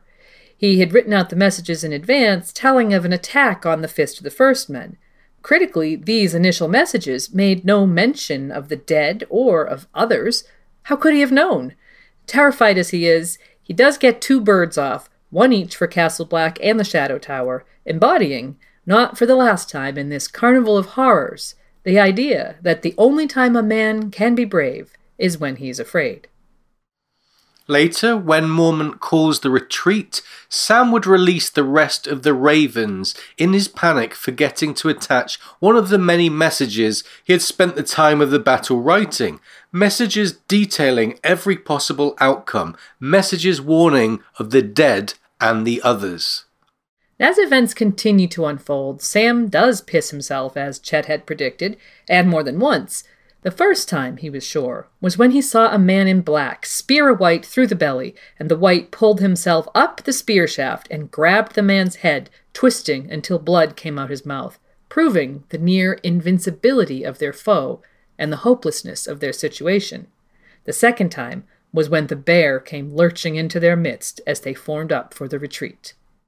Sam had heard of, and maybe seen the shadow of, a whited bear with the enemy, but the sight of it close up was beyond any horror he had experienced. It says, dead, pale and rotting, its fur and skin all sloughed off, and half its right arm burned to bone, yet still it came on. Only its eyes lived, bright blue, just as John said. They shone like frozen stars. And so this is the answer to the mystery from the very beginning of Chet's chapter. The reason his dogs wouldn't take the scent and refused to follow the bear whose tracks had been found. Bugger the bear, Lark the Sisterman had said. He's not worth freezing over. Well, he certainly wasn't, but he was worth dying over, as Thorin Smallwood proved when he charged the beast and took its head off, just an instant before it took off his own. In the retreat, Sam's thoughts are a jumble of memory and self-recrimination. He had lost his sword, he was weak, scared and tired. He wanted to give up, thinking, I did my duty, no one can say I forswore myself. I'm fat and I'm weak and I'm craven, but I did my duty. When he lay in the snow hours later, too exhausted to go on, it was Gren and small Paul who rescued him. The giant Paul would carry Sam through the snow, chattering all the while about ravens and Chet and Lark, details of the planned mutiny that Sam had no way of knowing about. But he carried the quote, fat boy, because he could, as far as he could. Then came the moment when the trio realized the rear guard had passed them by, that they were now alone outside the ring of torches that Mormont had ordered. Gren with his lone torch, simple-minded small Paul with an axe, and Sam armed with nothing more than the dragonglass dagger John had given him. Then the other appeared, and Sam realized they weren't alone after all. Sam's heroics in those next few moments are legendary, both in story and without. When small Paul rushes at the other with his axe, the other impales him with his icy blade. But in what must be a rare moment of miscalculation, Paul's death does not go as planned. Much like we saw when Sam watched one of his brothers spear a White, who then pulled himself up the spear shaft to twist the man's head off, Paul, impaled on the blade, reaches for the other with his hands, and very nearly got there before he collapsed, and his sheer weight pulled the sword from the other's hand. And in spite of his terror, Sam saw the opportunity. Gren had no weapon readily available, and Sam had only the dragonglass dagger Jon Snow had given him. While holding a short and furious argument with himself, he managed to stagger forward with his eyes closed to strike out at the enemy in that brief moment he was without his weapon. And he struck home. The other melted, turned to mist, and Night's Watch and reader alike learned the forgotten secret to destroying an ancient enemy. This is the first time we've seen an other on page since the Game of Thrones prologue. Nearly 2.5 years have passed in story and over 1,300 pages for the reader. While the appearance and its death actually occur in Samwell's first POV chapter, in large part Sam's chapter is supported by Chet's prologue, just as Chet picks up where Will left off in advancing the story of the others and what's going on north of the Wall. Sam 1 picks up where Chet left off in relating the events of the fight at the Fist of the First Men, culminating with the appearance of the other, just as Will's chapter did. Chet's POV directly sets up Sam's heroics at that moment. Chet devotes a lot of mental energy to his hatred for Sam, the boy who stole his position with Maester Aemon. His disdain for the fat coward is unequivocal, and his behavior towards him is classic schoolyard bully. But, like so many bullies, when the chips are down, we see that he's a coward himself. In fact, to a great extent, his feelings about Sam represent a projection of his own fears, of not being good enough, of failure, of being frightened. Both young men would have given anything to have been left behind in Aemon's comfortable quarters at Castle Black. But Sam's essential goodness leads to his heroism, while Chet's flaws lead to self-aggrandizing bullying and mercenary cowardice. It's probably no accident that Sam's chapter both begins and ends with Sam forcing himself to go on in spite of his terrible fear. In the opening, we get sobbing, "Sam took another step. This is the last one, the very last. I can't go on, I can't." But his feet moved again, one and then the other. They took a step and then another. And then at the end, he's still going. We get grimacing. He took a step. I'll try hard. And then another. By contrast, Chet's chapter ends with him pissing himself. Like we said, the very thing he had jeeringly assured Sam that he would do when faced with danger. Sam, in fact, did, but that's not the point. Sam recalls that the last time he saw Chet, the other steward had turned and run off. And this wasn't altruistic running towards danger or a task that had to be done, as we see so many of the Night's Watchmen doing. Chet ran away, and the cost would be the very life he was trying to save. Next time we see his face, he'll be a blue-eyed revenant facing his second and final death. Come one, come all, to partake in the great Riverlands tours. Journey with our experienced guides to one of these centerpieces of the Seven Kingdoms as we set forth into the heartlands of Hagsmire, where one can enjoy the green pools and endless bogs that surround you. Traipse through boggy marshland belonging to the wonderful and welcoming Frey family. May your mount watch their step upon the roads. Finally, join in the activity of the day as we take you leeching in the mire. Stripped down to our leather clouts, we'll go wading in the murky waters. When you climb out, you'll be covered from nipple to ankle. At 12 a penny, your fortune may be made. Just be careful not to anger the charming locals by harming these prized leeches, or they may just beat you bloody. Great Riverlands tours of Hagsmire, where blood-sucking leeches will cover you in glory. Take what you're given and be thankful. Would you sooner be out in the storm, eating snow? We'll be there soon enough. Clubfoot Carl did not flinch from the old bear's wrath. I'd sooner eat what Craster's hiding, my lord. Craster narrowed his eyes. I gave you crows enough. I got me women to feed.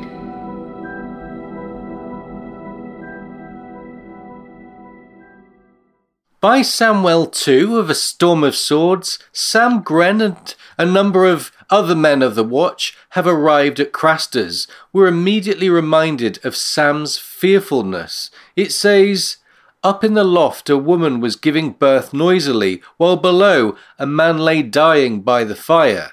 Samwell Tarly could not say which frightened him more. Soon we see Craster begrudging the request for food from the hungry black brothers. I fed you what I could, but you crows are always hungry. I'm a godly man, else I would have chased you off. You think I need the likes of him dying on my floor? You think I need all your mouths, little man? The wildling spat.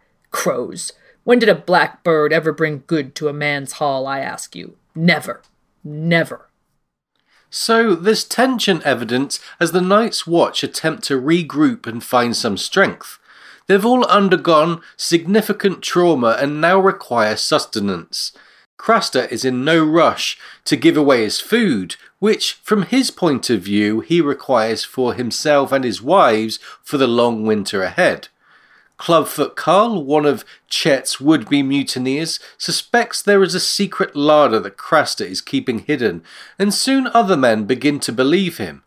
Not only is the hard and mean-looking Craster refusing to meet the men's wishes, but he also displays his temper towards Gilly as she gives birth. "Give her a rag to bite down on, or I'll come up there and give her a taste of my hand," he shouts.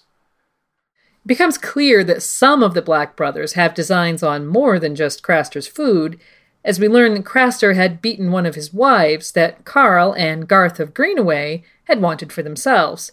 In response, we get this.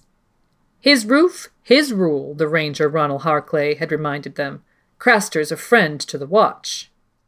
So the Night's Watch are split between those more honourable members who are grateful for whatever Craster gives them. He is offering a roof and warmth and at least some food, in keeping with the alliance the Watch has formed with the man over the years that sees them use his keep as a sort of outpost. However, other characters perceive Craster is hoarding an abundance both of food and of women, and in their desperate state show their discontent. This divide forms the basis for tensions that will soon overflow. One must also be aware of guest right, the tradition committing to peace once food has been offered under a host roof, which Craster originally offered the Night's Watchman. And as the Night's Watch contingent gathers for its meal under Craster's roof, it says, that was when the trouble started.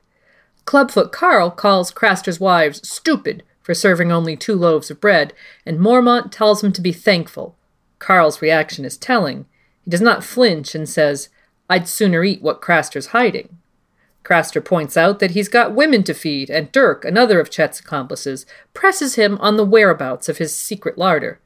Carl calls him a niggardly liar, and at this point we should recall that Dirk and Carl were willing to kill Blaine and cut horse tethers at the fist, respectively, and so perhaps what happens next shouldn't be too much of a surprise. The complaints about the food grow ever louder until Mormont orders silence. Craster arms himself with the axe the Lord Commander had previously gifted him as the situation escalates into a showdown. Craster is called a bastard, which is no more than all men know, according to Carl, on account of the old man's Night's Watch stroke wildling heritage, and then Craster attacks Carl. In the midst of the chaos, it's Dirk who opens Craster's throat. Mormont stands over the dead body of his ally, and then we get this passage. The gods will curse us, he cried. There is no crime so foul as for a guest to bring murder into a man's hall. By all the laws of the hearth, we... There are no laws beyond the wall, old man. Remember, Dirk grabbed one of Craster's wives by the arm and shoved the point of his bloody dirk up under her chin. Show us where he keeps the food, or you'll get the same as he did, woman. Unhand her. Mormont took a step. I'll have your head for this, you... Garth of Greenaway blocked his path, and Ollo Lophand yanked him back. They both had blades in their hand. Hold your tongue, Ollo warned. Instead, the Lord Commander grabbed for his dagger.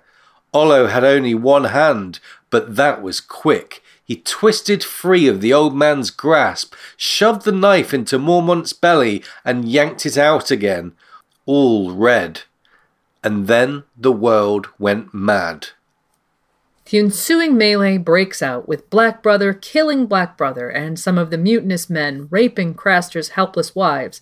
At last we have our mutiny, and in the context of today's episode, it's interesting to consider how this all began as a plan inside Chet's head. As we said, Clubfoot Carl, Dirk, and Ollo Lophand, chief instigators here, were all part of Chet's conspiracy at the Fist, a plan which echoed right through to this mutiny at Craster's.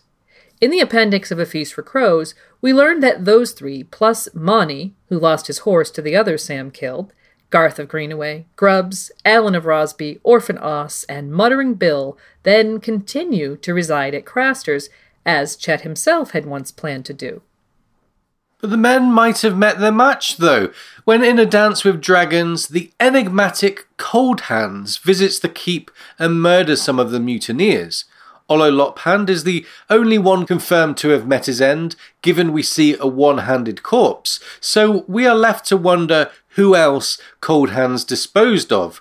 Dirk and Carl are unaccounted for and could be 2 of the 5 killed by Cold Hands. Sorwood is never seen again after the fight at the Fist, and Sam recalls that Rowley of Sisterton, one of Lark's cousins, died when he broke his neck chasing Craster's wives. Why Lark and his cousins were at the wall, presumably for crimes committed together, is a mystery. However, in the Mystery Night, we get this small remark about their home. Sisterton was the most notorious smuggler's den in all of Westeros. So combined with the cousins' plan to run from the original mutiny and build their own boat, a skill one could attribute to smugglers, and we can take an educated guess that Lark, Rowley and co were caught smuggling together and thus sent to the wall. And finally, there's Sweet Donald Hill, one of the original plotters tasked with freeing the horses, who was at Craster's but fled back to Castle Black rather than stay there, presumably realizing what a short-sighted plan this mutiny was. In A Dance with Dragons, we see Donald alive and well, shooting arrows into Rattleshirt, glamoured as Mance, on Lord Commander Jon Snow's orders, his dark secret seemingly remaining in the past. Keep your eye out for Donald, who claims to be a Lannister bastard, in The Winds of Winter. Altogether, the mutiny at Craster's was the moment bad men outnumbered the good in the Night's Watch. Although the men were understandably desperate, it's difficult to view what happened as anything other than an act of opportunism rather than pure self-preservation, with the dastardly men no doubt subjecting Craster's wives to yet more suffering in the aftermath. The breaking of guest right, as it was with the Red Wedding, signifies the decay of custom and law that had once provided vital diplomatic channels. With the murder of Lord Commander Jorah Mormont, the Night's Watch has now hit rock bottom, although it's not long before another Lord Commander, Jon Snow, receives the sharp end of the blade from his own men too. Analysing the sequence as we have today, many of the themes carried by these plot lines owe a lot to the moment that Chet opened that door to Jon Snow in Aemon's quarters in A Game of Thrones. For a minor character with a short prologue, Chet certainly managed to leave his mark on the story in the far north. And so Samwell flees the chaos of Craster's mutiny with Gilly and her newborn son, and they find themselves in a village Sam thinks is Whitetree. He says a desperate prayer to the weirwood and the old gods. A fire burns out as they take refuge, and then a familiar figure enters their hall. It's Small Paul, reanimated. Paul's hands were coal, his face milk, his eyes shone a bitter blue.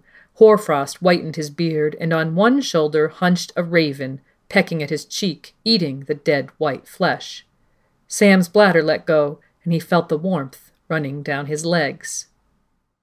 So the theme of Sam losing control of himself continues, but he is now a different sort of coward, a brave coward if you will, and so we can sense he's not going to roll over and let himself, Gilly and the baby meet the same fate as Small Paul without a struggle. After considering his dagger, he says, Small Paul, do you know me? I'm Sam, Fat Sam, Sam the Scared. You saved me in the woods. You carried me when I couldn't walk another step. No one else could have done that, but you did. Sam backed away, knife in his hand, snivelling. I am such a coward. Don't hurt us, Paul, please. Why would you want to hurt us? Sam then plunges the dragonglass dagger into Paul's back, but given the difference between White Walkers and their whites, nothing happens. After the pair fight and struggle, Sam finally remembers the embers from the fire, grabs a smoldering log, and forces it down small, un-Paul's throat, and the white's face bursts into flame. Given Paul's size and the dread of the moment, this is no mean feat by Sam. Again, the coward shows us his heroism by saving the day. But the threat is not over. A crowd of clumsy whites gather around Gilly.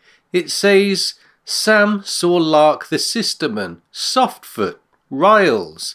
The wen on Chet's neck was black, his boils covered with a thin film of ice. And that one looked like Hake, although it was hard to know for certain with half his head missing. They had torn the poor Garen apart and were pulling out her entrails with dripping red hands. Pale steam rose from her belly. So 3 of these whites had been a part of the original mutiny plan, with mastermind Chet returning from death, still disfigured by his boils and a blackened wen, to haunt Samwell once again. The scene is one of true horror, their transformation into undead slaves of the others, a fate worse than death. And Sam will soon join them, unless he can escape. And then something wholly unexpected happens. Remembering Sam's earlier prayer to the weirwood, we get this. Ravens! They were in the weirwood, hundreds of them, thousands, perched on the bone-white branches, peering between the leaves. He saw their beaks open as they screamed, saw them spread their black wings, shrieking, flapping. They descended on the whites in angry clouds. They swarmed round Chet's face and pecked at his blue eyes, then covered the Sisterman like flies. They plucked gobbets from inside Hake's shattered head. There were so many that when Sam looked up, he could not see the moon. Go, said the bird on his shoulder. Go, go, go. The ravens attack the whites, allowing Sam, Gilly, and the child to make their escape. They are soon picked up by Cold Hands and delivered to the wall, leaving the reader to wonder who was behind these events. Although Sam was fortunate here, he's acted bravely since the fight at the Fist, and so the reader feels that he's earned this escape. Remembering that ravens eat flesh, Chet's undead eyes are poked out and Lark is swarmed upon, and given this is the last time we hear of them, we can perhaps assume that both whites are now dead for good. In A Dance with Dragons, we learn that Bloodraven, a missing and former Lord Commander of the Night's Watch, is Bran's three-eyed raven, a fact which gets further confirmation in the appendix, and also that Cold Hands attacked and killed at least some of the mutineers at Craster's. It's fitting then that Bloodraven and his monster seem to be continuing the work of the Night's Watch, harnessing the power of the Weirnet and Raven skin changing to do so. And in the end, there was no escape from Night's Watch justice for poor Chet, as he met his second death as a reanimated white. Thanks so much for joining us today for this look at the Chet prologue from A Storm of Swords. This concludes our series on the prologues of A Song of Ice and Fire, and as a reminder, the episode on the Varamir chapter is, for the time being, a patron exclusive. So head on over to patreon.com/Radio Westeros to check out how you can gain access to that. We'll be back soon with the first installment of our new Winds of Winter Primer series, and as usual, we want to end today by giving credit where credit is due. Thanks to George R.R. Martin for prologues and dark characters, and to Kevin MacLeod and Kai Engel for allowing us to use their music in our production. And we end by thanking our patrons from the Castle Steel level. We couldn't do this without you guys, and so heartfelt thanks to CERN, Peter Pebble, Sir Swift, Biloba, Shari, Direwolf, Jamie the Joint Slayer, Amber, History of Westeros, Haima Helminth the Sellsword Sentinel, Catherine, Tree Girl, Chris, Convenience or Death, David, Warren Halfhand, Amanda, Melinda, Chris, Sebastian, Jim McGeehan of Wars and Politics of Ice and Fire, AJ, Arion, Greg, Brendan Beefish, Steve, Zainab, Yvonne, Felix, Brian, Matt L., Michael M., Tanner, Iden, Dimitri B., Spen Trails, Sir Daniel the Sneaky Russian, Oakenfist, Mary, Sam, Eric, Maddie and Jessica, Craig, Jacob, Crimson Kate, That Shiny Bastard, Alex, Knight of the Laughing Tree, Engvild, Lady Kelly, Mistress of the Old Bay of Crabs, Christian, Charitable Rereadings, Richard, Camille, Nessie the Questing Beast, Virginie, Rachel, Eric, Hare Krishna, Sir Galahoo of What? Matthew, Dutch Defender of the Berm, PJ, Sin Bobby Joe, Clay, Monero Geek TV, Patrick, Scott, Goldie Juke, Clarissa, Ezra, Joseph, Kevin, Dennis, Judson, Emily of the Erie, Jeffrey, Terry, Maria, Ryan, and Matthew. Thanks so much, everyone. We will be back soon with another episode of Radio Westeros. See you then. Bye for now.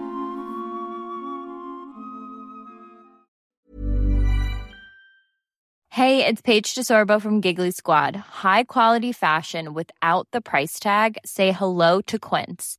I'm snagging high-end essentials like cozy cashmere sweaters, sleek leather jackets, fine jewelry, and so much more. With Quince being 50 to 80% less than similar brands. And they partner with factories that prioritize safe, ethical, and responsible manufacturing. I love that. Luxury quality within reach. Go to quince.com/style to get free shipping and 365-day returns on your next order. Quince.com/style.